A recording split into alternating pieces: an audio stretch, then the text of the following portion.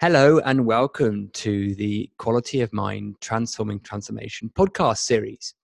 And in today's episode, we have another topic to look at in our Looking At series, where we take a range of common and relevant workplace and organizational topics and explore them through the lens of quality of mind. And today we're going to have a look at the subject of an organization's purpose, vision, and mission. So this is the kind of thing that an organization likes to create and then engage and cascade with an organization and their employees. So it's the kind of thing where you might have a one sentence, which is kind of the vision of where you want to be in the future. You might have a mission of how you're going to get there. And it might also include some things around sort of purpose and values that you're going to abide by in order to hit your vision via your mission. And for those of you in big organizations, you may have actually been through a whole process of this, and it can take quite a long time to actually get to sort of developed and then embodied. Those of you who work in small organizations, it might just be something that the leader and the co-founder comes up with and sort of runs past you. So sometimes they can be very formal, and sometimes they can be quite informal. Now, if you look at what's behind that, so why would an organization want to do that? Why is it in all the business books? If you do an MBA or read a business textbook or speak to a business consultant, they'll be suggesting that organizations get clear on what their sort of vision and purpose is, and how they're going to get there and what they're going to abide by in terms of doing that. Well, there's probably a couple of major reasons why. Firstly, so that everyone's on the same page, so that everyone's pulling in the same way to get alignment of what the future looks like, what you want to be, what you want to represent in the marketplace, and internally in your culture, so that everyone knows to be pulling and aiming in the same place. Otherwise, you might get sort of divergence of what's important and strategy and different directions. So the first thing would be to make sure that you have a collective alignment as to what you're all about. And that makes sort of obvious sense, really. And the second one is that organizations will develop this and share this and engage people with this in order to harness a level of motivation and engagement with their staff, with their teams, so that people feel bought into something that's important to them. So there'll be a sort of hopefully in a values alignment, so that people feel that what they're doing makes a difference, and it's something that's important. And of course, the reason behind this is then you'll get more out of your people. So people will maybe give more effort, more loyalty, they'll be more committed, they bounce out of bed in the morning, because they feel that the organization sort of represents something that's important to them, and that they can sort of join their sense of identity with that of the organization. And great examples of that would be charities. So a lot of the reasons that people would join a charity and even take less money, a salary cuts, and maybe if they're in the private sector, is because they align themselves with the purpose of the organization, and they feel it's useful and relevant for them. So the two reasons are to align people so everyone's pulling in the same way, and also to increase the level of motivation and engagement, and for people to perform at a higher level of potential. So that makes a lot of sense, really, if you think about why an organization might do that. Now, often, particularly in smaller businesses, that those kind of purposes and visions and missions are kind of almost unsaid, because it's obvious, because everyone knows what they are. They may be documented somewhere, but people sort of know what they are, and they live and breathe them, and there's a lot of congruence. Now, as an organization gets bigger and bigger, people can feel more disconnected from what the organization is about, or they might even experience some a lack of congruence in between what they think the organization is about and what it actually is, or what the organization says it's about but actually is. So then it needs to be a slightly more formal, expressed process. So hopefully for most of you, the reason why an organization might do this kind of thing is fairly obvious. So let's get behind that a little bit and look at what's really going on. And as we always do on these podcasts, look at it from the perspective of the understanding of the principles behind quality of mind. Now, if you want to know more about what those principles are and what the approach of quality of mind is, then you need to have a look at have a listen or to some of our other podcasts, or have a little more of a read on the website. And we can put those links in the show notes for you. So, but let's go and look at the role of the mind then. So what is going on? Now, if you think about what gets in the way of people's clarity, obviousness, motivation, desires, flow, resourcefulness, all those things, it's really when we are not in what we would call in the quality of mind world in a high aperture of resourcefulness. We have a level of conceptual personal thinking that's playing in the system that's sort of getting in our way. Now, please note that isn't always cognitive. You're not always aware that is playing in your system. Sometimes you might hear it, and articulated in your mind as, "Oh, I don't know why we're doing this here," kind of thing, or "What's that all about?" Or "That seems a waste of time." Sometimes it might be cognitive, but often it sort of just sits in the system invisibly, but it is sort of getting in the way of your mojo. It's getting in the way of your resourcefulness. And a little way you can experiment with that is just to think of some of the things that you love doing, maybe some of your hobbies or your leisure activities, or what you do when you're hanging out with your kids and you love, and there'll be a real ease in that. You won't have a lot of thinking about it. I mean, there'll be some thinking about what to do, but there feels like a flow, almost inspired. And that brings with it, along with that ease, a sense of sort of resourcefulness, motivation, energy, and sort of innovation, creativity, connection, presence. It all comes with it on those things you love doing. When we really get in flow, there's an effortlessness to it. And contrast that with something that you really don't like doing, or something you find difficult, or something that conflicts with what you think you'd rather be doing, then that will come with the opposite feeling. It can feel quite difficult. It can even give you insecurity or anxiety. You can get quite self-conscious. You can feel resistant to it. It's like walking through treacle. So what we're pointing to there is the fact that the mind can operate in different spaces, different apertures, and obviously there's it's a continuum. It's not binary. It's not you're either feeling totally in flow or you're feeling totally stuck. There's a whole range of things, and actually, for most of it, there will be an ebb and flow and everything. But you can probably also recognize that certain activities, topics, things can feel more in flow than others. And that will be very much true of the workplace as well. And what an organization obviously would love to happen is for more people to be in that resourceful, inspired flow than not.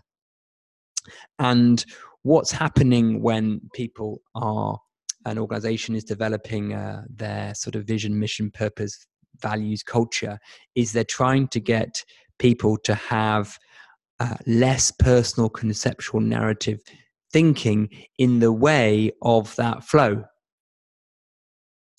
So what they believe is that if you create a narrative that people buy into around the vision and the mission and the purpose and the values of an organization, then that's going to reduce the resistance, the incongruence within people, and therefore they're going to have more inspiration and engagement and flow at work.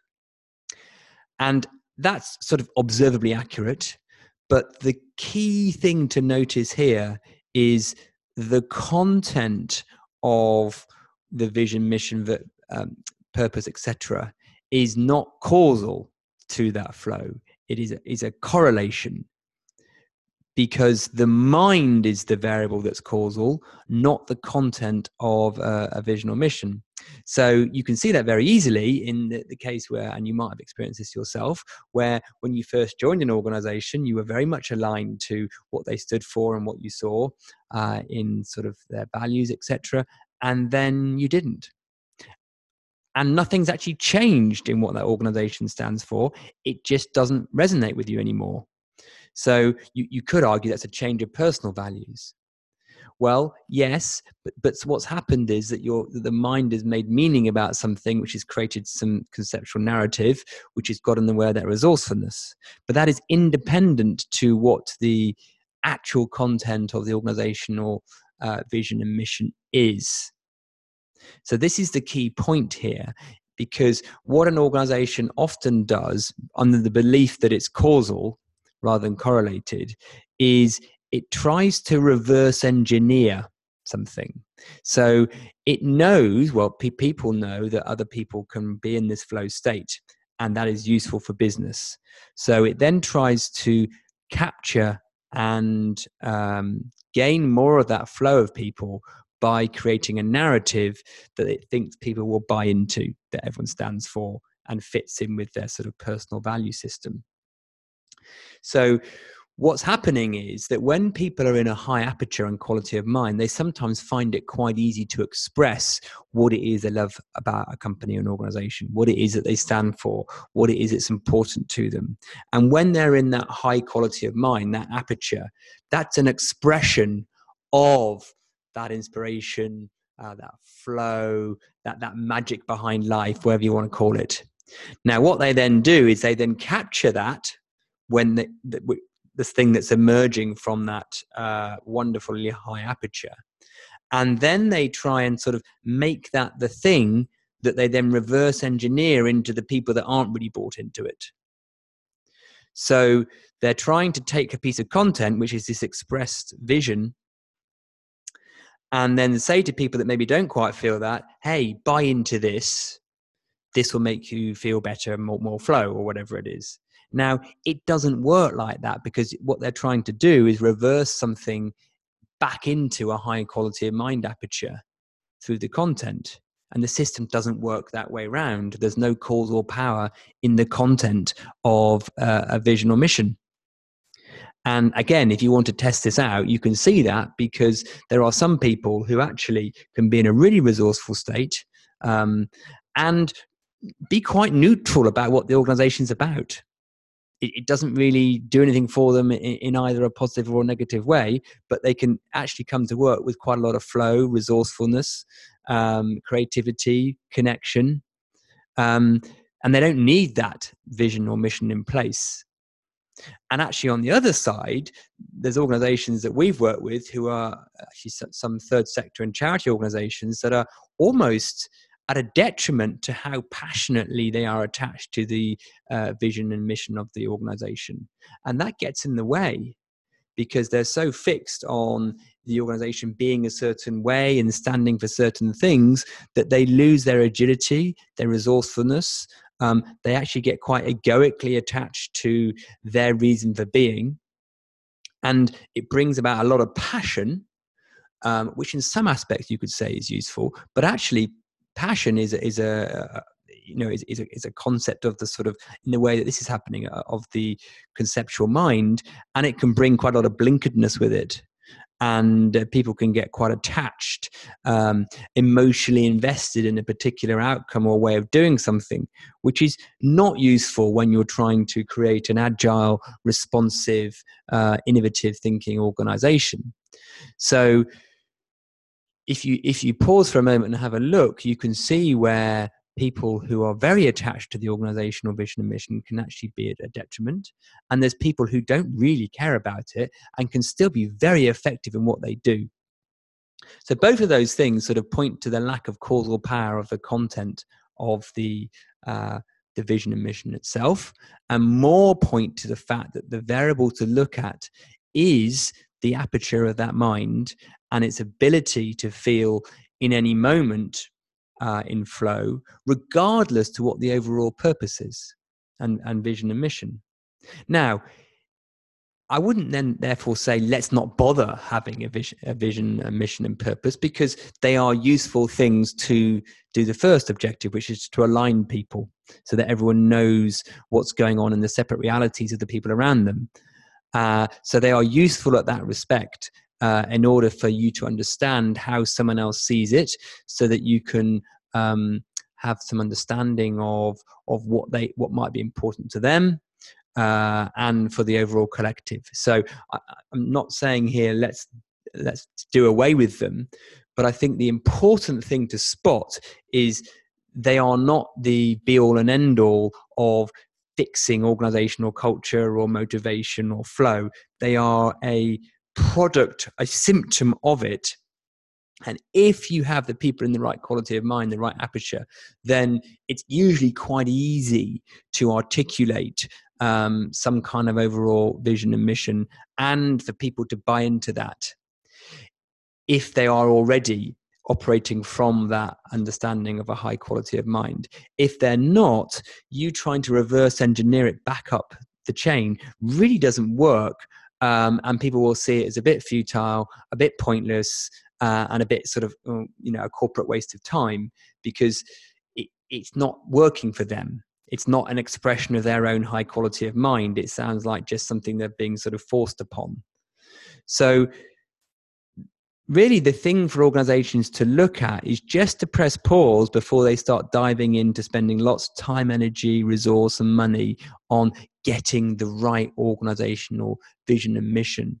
And what they might want to do instead is actually look to equip their people with a better understanding of how their quality of mind operates.